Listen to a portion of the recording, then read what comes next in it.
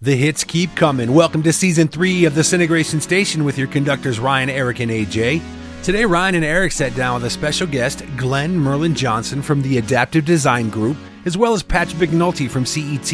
They discussed lighting design and so much more. So, check your resolutions, turn up your radios, and tune in now here on the Syntegration Station. Welcome to the Syntegration Station. This is your conductor, Ryan. We have a few other conductors here today. I'll introduce, or actually you could do it yourself. Yeah, this is Eric with Syntegration. And then over there. This is Patrick with CET and Associates. And our special guest. Glenn Merlin Johnson from Adaptive Design Group. Thank you, Glenn Merlin Johnson, for coming on the Syntegration Station. And this is exciting. I'm really glad to have you here. We're here at the CET space, and I would like maybe if I could give you the opportunity to explain a little bit about what you do and a little bit about what Adaptive is. Excellent. Thank you very much, Ryan. Adaptive Design Group, we're an architectural lighting design and engineering firm. We do the luxury residential world and have for 38 years, and right now is the most exciting time really in my business because of the technology that's available and the intelligent lighting and integration systems. And it does require an entire modern team to pull together all this technology today. And specifically, and working directly with the architect and interior designer, having the integrator and the lighting designer all communicating up front, that's the only way to have success today. And CET is a wonderful partner as well. And we're here at their facility in Colorado, along with Syntegration, and excited to be here. Yeah, we're always excited to be back at CET. It is a really cool experience space that you've got going on. Some cool Ketra lighting. We've got some really great demos with clients over the next 2 days. So it's been unique. And Glenn, if you can, maybe a little bit about your background of how you got started in the industry and, you know, where you come from. Well, San Francisco Bay Area really was the birthplace of lighting design, architectural lighting design. Not easy to do business there, though. There must be a lot of regulations you had to work with. It's true, and it was the best time to work through the electrical contracting world, which was our trade background. Actually, it was in electrical contracting and working in one of the most difficult towns for code compliance and things. And so my father actually started a design build firm called Artistic Lighting and Electric in the San Francisco Bay Area. And he trained up his boys, there's three of us, Dwayne, Glenn, and Eric, in his practice. And we did design and build in the luxury estates around the San Francisco Bay Area and Atherton, Los Altos, Saratoga, all of those. This was years and years ago. And so went through the whole training and apprenticeship in electrical. And then my father, there wasn't really any courses being taught on lighting design per se. Figure it out, make it look good, make it work.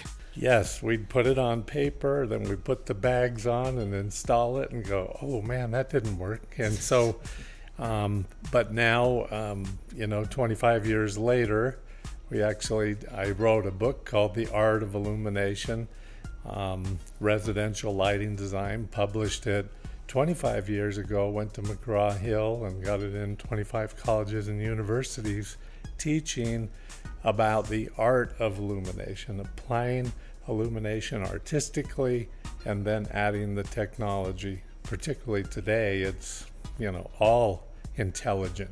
Everything is processor based. And so that was the background. And I moved to Los Angeles, had an office on Wilshire Boulevard, company called Lighting by Design. Also, I was still building the project, designing and building, doing a lot of homes in Beverly Hills, Bel Air, and then ultimately got completely out of the contracting side and went purely design and engineering. Smart. was a good move. Saved. And I'd imagine you saw the really unique iterations of early smart homes, early automation that was probably in some way cobbled together because the brands weren't working, and you really had to make things work, had to make it beautiful. And I think you led the way our industry has been moving as far as lighting is concerned in high-end residential projects. You probably contributed to a good bit of that. Well, yeah, we were there at the beginning, the inception of integrated dimming control, right? With the various companies, starting with the company called Light Touch, and which actually was my introduction to Utah from California, was to go up to Light Touch for some training. And when we saw this integrated lighting control system and then ultimately a processor controlling that was a brand new tool and very, very exciting tool for us in the lighting field. Sure. And then, of course, many other products unfolded from that line. And we've been there in the beginning with all these integrated dimming control systems. Now in Park City, where CET also has some footprint as well. And I know, we're all here together and we all kind of work together in a unique capacity because we don't compete at all, but we all support the projects in order to make them completely whole. So there's nothing, we do the installation, we do the product, you do the design, and CET is the overall resource to make all of these things happen, more or less, right, Patrick? Yeah, we're kind of the intermediary, and I've only known Glenn for a couple of years now, but we've developed a great relationship, and Adaptive shares a space with us actually in Park City. So we're in the same office out there, and I could tell you just my introduction to Glenn and kind of, talking to him over the years now, I'm much more susceptible to bad lighting in restaurants. Everywhere I go, I always used to look at the speakers and all those things just being in the AV industry, but now the lighting is so much more important to me. And I tell my wife, I'm like, oh, that's terrible. It's the glare, it's Glenn's whole thing about it's the light that glows, the glare and all that. And, even the time we've been here at our space, him and, Chris, who works for him, did some adjustment to our catcher lights here. And I mean, it's night and day difference how good it looks in here now. Yeah, you thought I would have thought it looked amazing in here. And then you guys did the aim and tuning session, and we had a full table that's, 12 feet long, fully illuminated, with just 2 wash lights. And it's like pretty cool. Yeah. Yeah, I just want to make a point. Yeah, I think it's pretty rare, it seems like, in the design world that you have actual hands-on experience from contracting and then merging into the design world. It just seems like maybe a lot of designers don't actually have the hands-on experience or contracting experience prior. So like knowing exactly what the issues can be in the field and just, I think that's a pretty good background.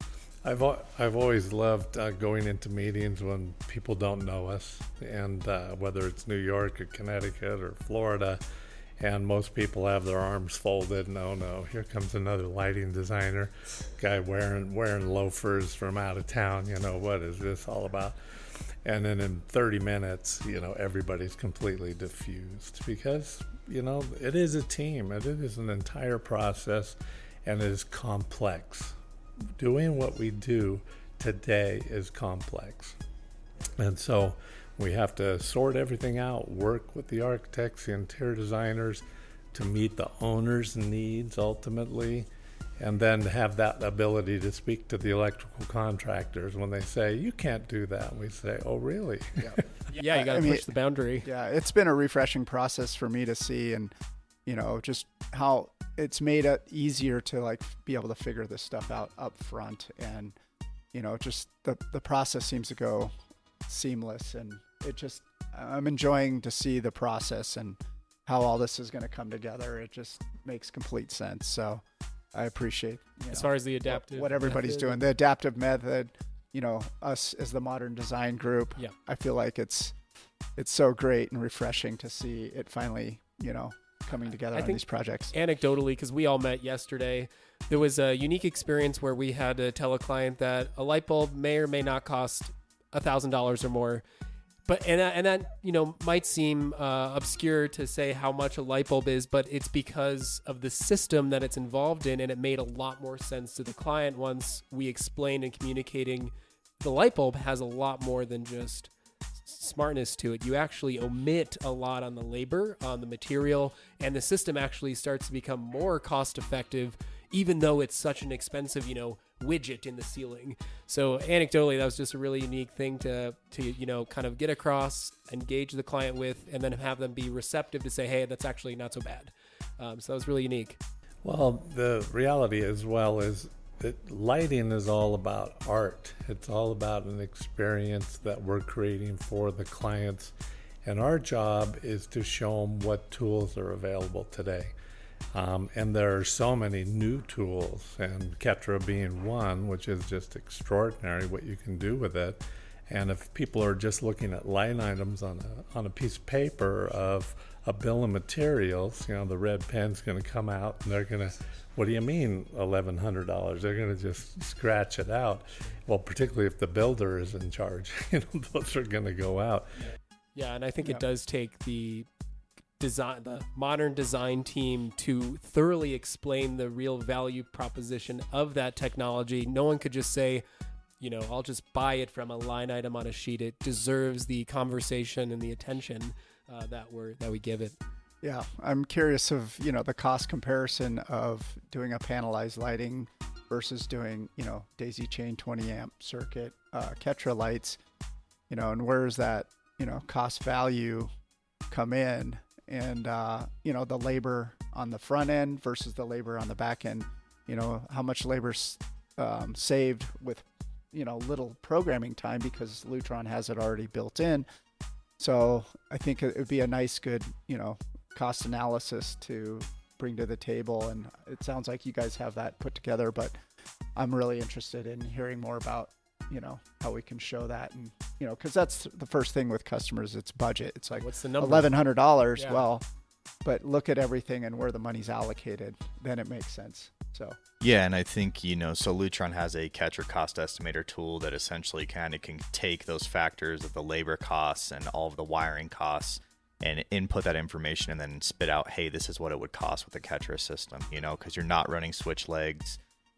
It is just a daisy chain. 100 fixtures on a 20 amp circuit is quite a lot of fixtures, and as we talked about yesterday, it's really tailoring to that experience and explaining the experience behind it, because you're living with this every single day. You have the TVs, you have the speakers, but maybe you don't turn them on every single day. You turn your lights on every single day. Yep. And lighting can truly change your mood. It can change how you feel. Good lighting can make you feel good and feel good about your space. And as Glenn talks about his method with the adaptive method and highlighting architecture elements and all these things that were purposely built by these architects, and they're so proud of this artistic representation of what they do, but then the lighting's horrible. It doesn't really give it a good fair shake. Patrick, a key point besides the cost analysis and things really is the architect. Because if we're all working together up front with the architect in exposing these types of products to the clients, the clients all want what we have to offer, but nobody is really, outside of the modern design team, articulating what's available, what's the latest and greatest. And so when we come in on board with this modern team, with the architect, the interior designer, to meet the owner's needs, and with Ketra, it requires us designing and engineering early up front because of the 20 amp circuit and 125 lights looped together on the recessed products. You can't do that after the fact. You have to design it in now. Yeah, otherwise you blow the electrician's mind when you show up to the job and say, hey, wire it this way, and don't ask any questions.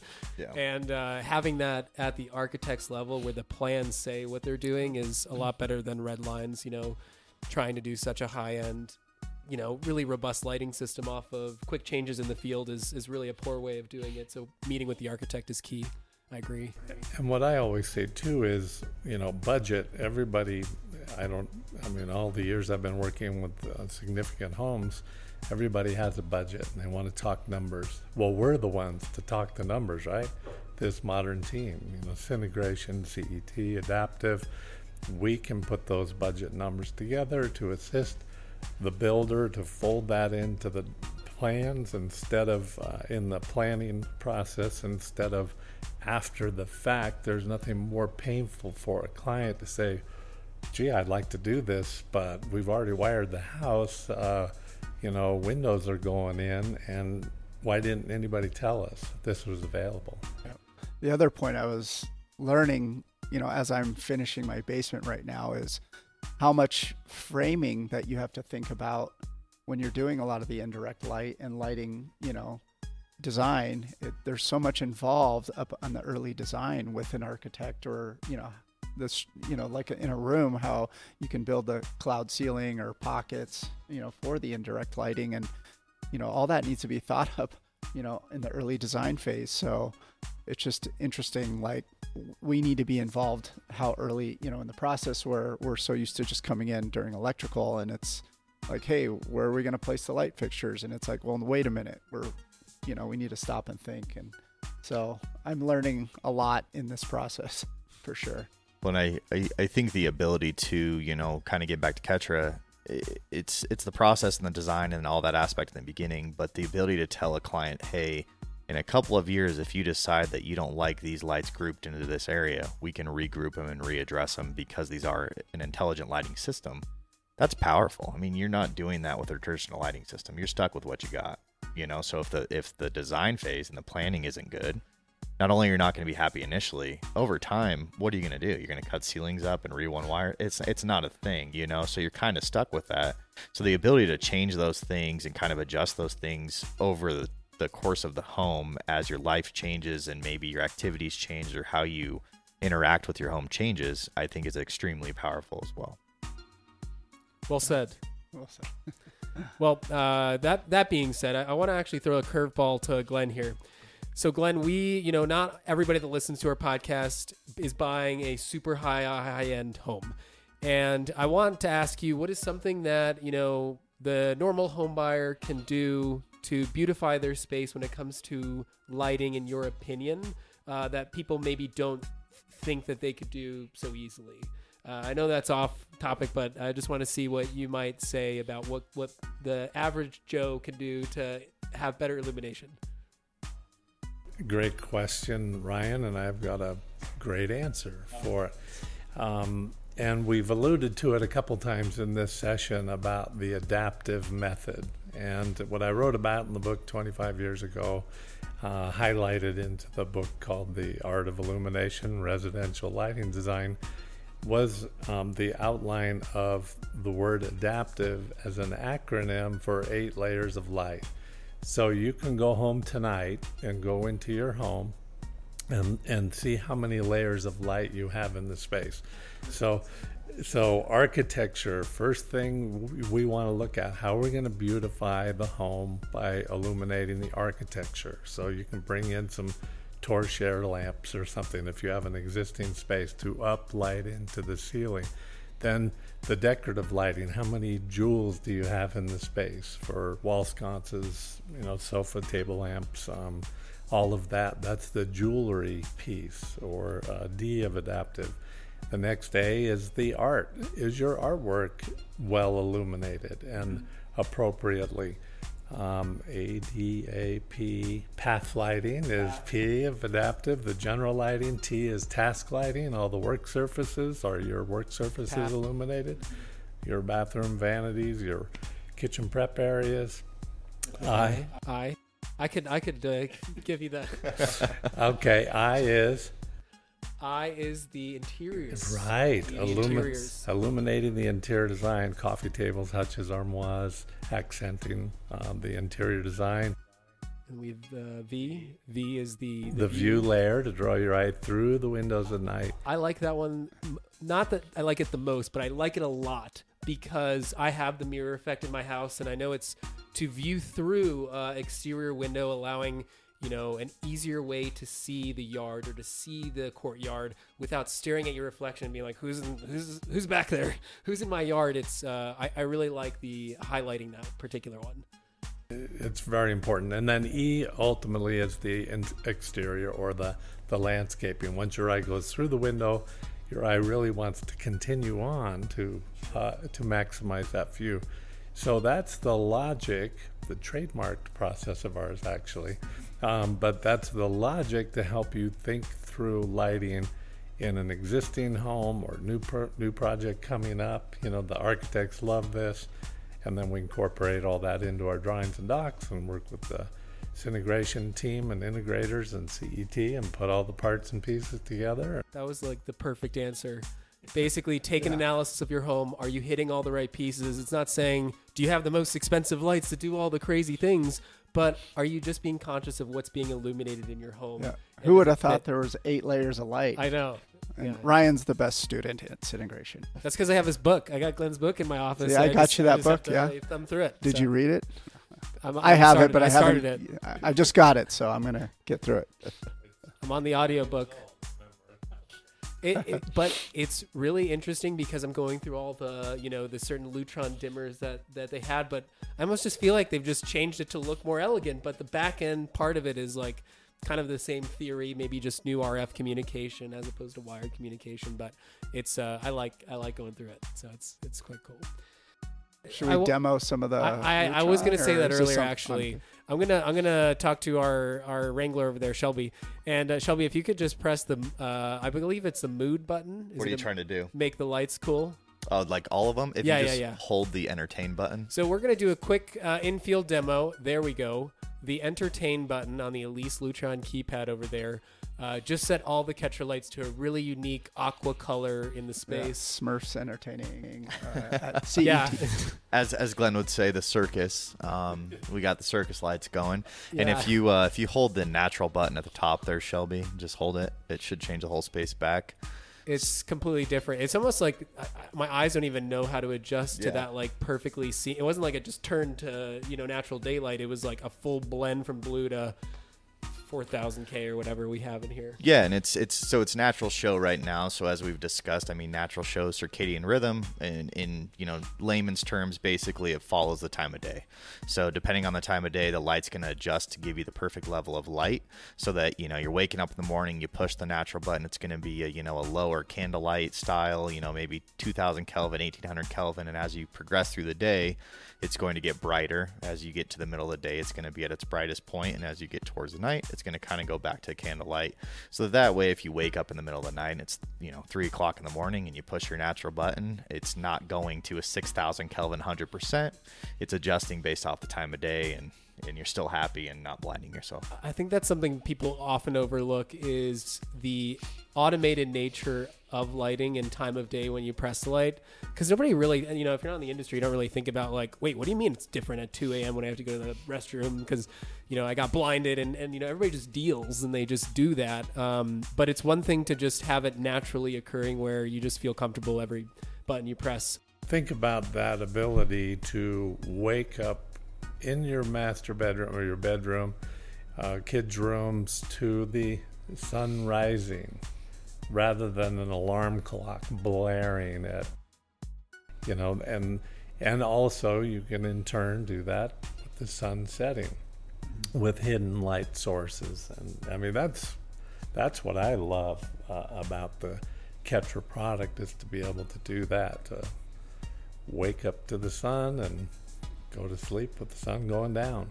Yeah, much more refreshing. You don't feel as fatigued as I mentioned, and you add the other elements in, like the shading solutions, right? And with the shading solutions combined with the catcher solutions, now you're combining that with the sunlight, the natural daylight, which is the best light source. And those shades are going up in the morning slowly, and your light's matching kind of outside. So it really just brings the exterior to the interior and just makes you feel. I mean, it really changes your mood. I mean, it honestly does. I'm not big on bright lights. It's not how I operate. I think I've said it before in a previous podcast. Every client when I worked at Syntegration was like, do you want to turn a light on? I'm like, nah, I'm good. I like the dark, and now it's like, yeah, I like lower light and stuff. So again, it's tailored to the experience of what that person wants to experience in their home, and the ability to change these things on the fly and have what you want and not be tied into, I press this button and this light's going to go to the same thing every single time is extremely powerful. What type of lighting are you doing in your basement, Eric? Well, framed for some cove lighting, so indirect lighting up in the ceiling for like the media bar kind of entertaining space. And then in a bedroom, I framed a soffit out, so there was a little, I guess, ledge or indirect spot for lighting in the bedroom, so that way, you know, you don't have that, you know, stark recessed can light just shining down on you all the time. Kind of like like a slot in the ceiling. Right, so then exactly. So it's cool. like a little shelf above. I had built a soffit above the bed, but I was able to build that little shelf above it, so that way you could, you know, install some linear light. And then like in the rec game room area, another shelf kind of for some of that indirect, you know, linear lighting, so you don't see the light source, but you know, you can get that nice glow in the back there. So I still have to figure out the recessed lighting, the more task oriented, I guess, and pathway type stuff. So I'm only like 1 or 2 layers in right now, but yeah, it's a lot. So I'm But it trying got to you soak thinking. up this. It got you thinking, right? The Oh, layers have got you We're thinking. taking care of Yeah, I everybody can't sleep else's at layers. night, We so. don't have time for our own layers. And, Lots of uh, layers. Yeah. So it's fun though. It's fun. It's like an onion, right? Yeah. Lots of layers. I Exactly. think that's a Shrek quote. Exactly. And then in the middle of the onions, a nice palladium keypad to control the system. Exactly. Yeah. Yeah, that's great. The term I like to use, and clients really understand this, particularly when we show it in a on the television or big screen. But there's only 2 kinds of light. There's the glow that illuminates and the glare that obscures. So when you're thinking about recessed lighting and the layers of light, keep the recessed lighting to a minimum if you can. You'll be invited back by the architects too if you do that, because nobody wants ceilings just littered with recessed lights. So because that does introduce glare into the space. So you want to glow the interiors, the architecture, the colors, the finishes, never distract from.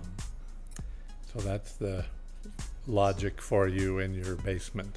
So one of the things I've been battling is all the different products available, and like, okay, do I do DMF? Do I do American Lighting? Do I do Lutron? You know, and it's like, how can I make all those play together? And then I just keep coming back to Lutron, and it's like, hey, this is just going to make it so much easier in the end to program it for it all to match, and the color and the light levels to, you know, to match essentially. If you're doing tunable white, or, you know, it's not the color stuff, that's the fun stuff, and, you know, but like having a blue sky, that's kind of cool, and I think that makes a lot of sense. But a pink ceiling, you know, it's fun for the kids, but, you know, I think it goes beyond that, and like, hey, it's a basement, so I want it to feel more light, you know, because you don't get much light down there. I only have 2 windows, so I was, you know, you can change that color temperature to make it feel more bright in daylight and, you know, during the time of day. So there's a battle between some of those products of like, what do I do where? So that's where I'm struggling a bit. We've got some resources for you. I know you have the whole toolkit. A whole toolkit. The modern design team, as Glenn has coined. The modern design team does have the whole, you know, toolkit available, and I think that's probably one of the great things is somebody asks a question and everyone's like, I know the answer. I know it'll work.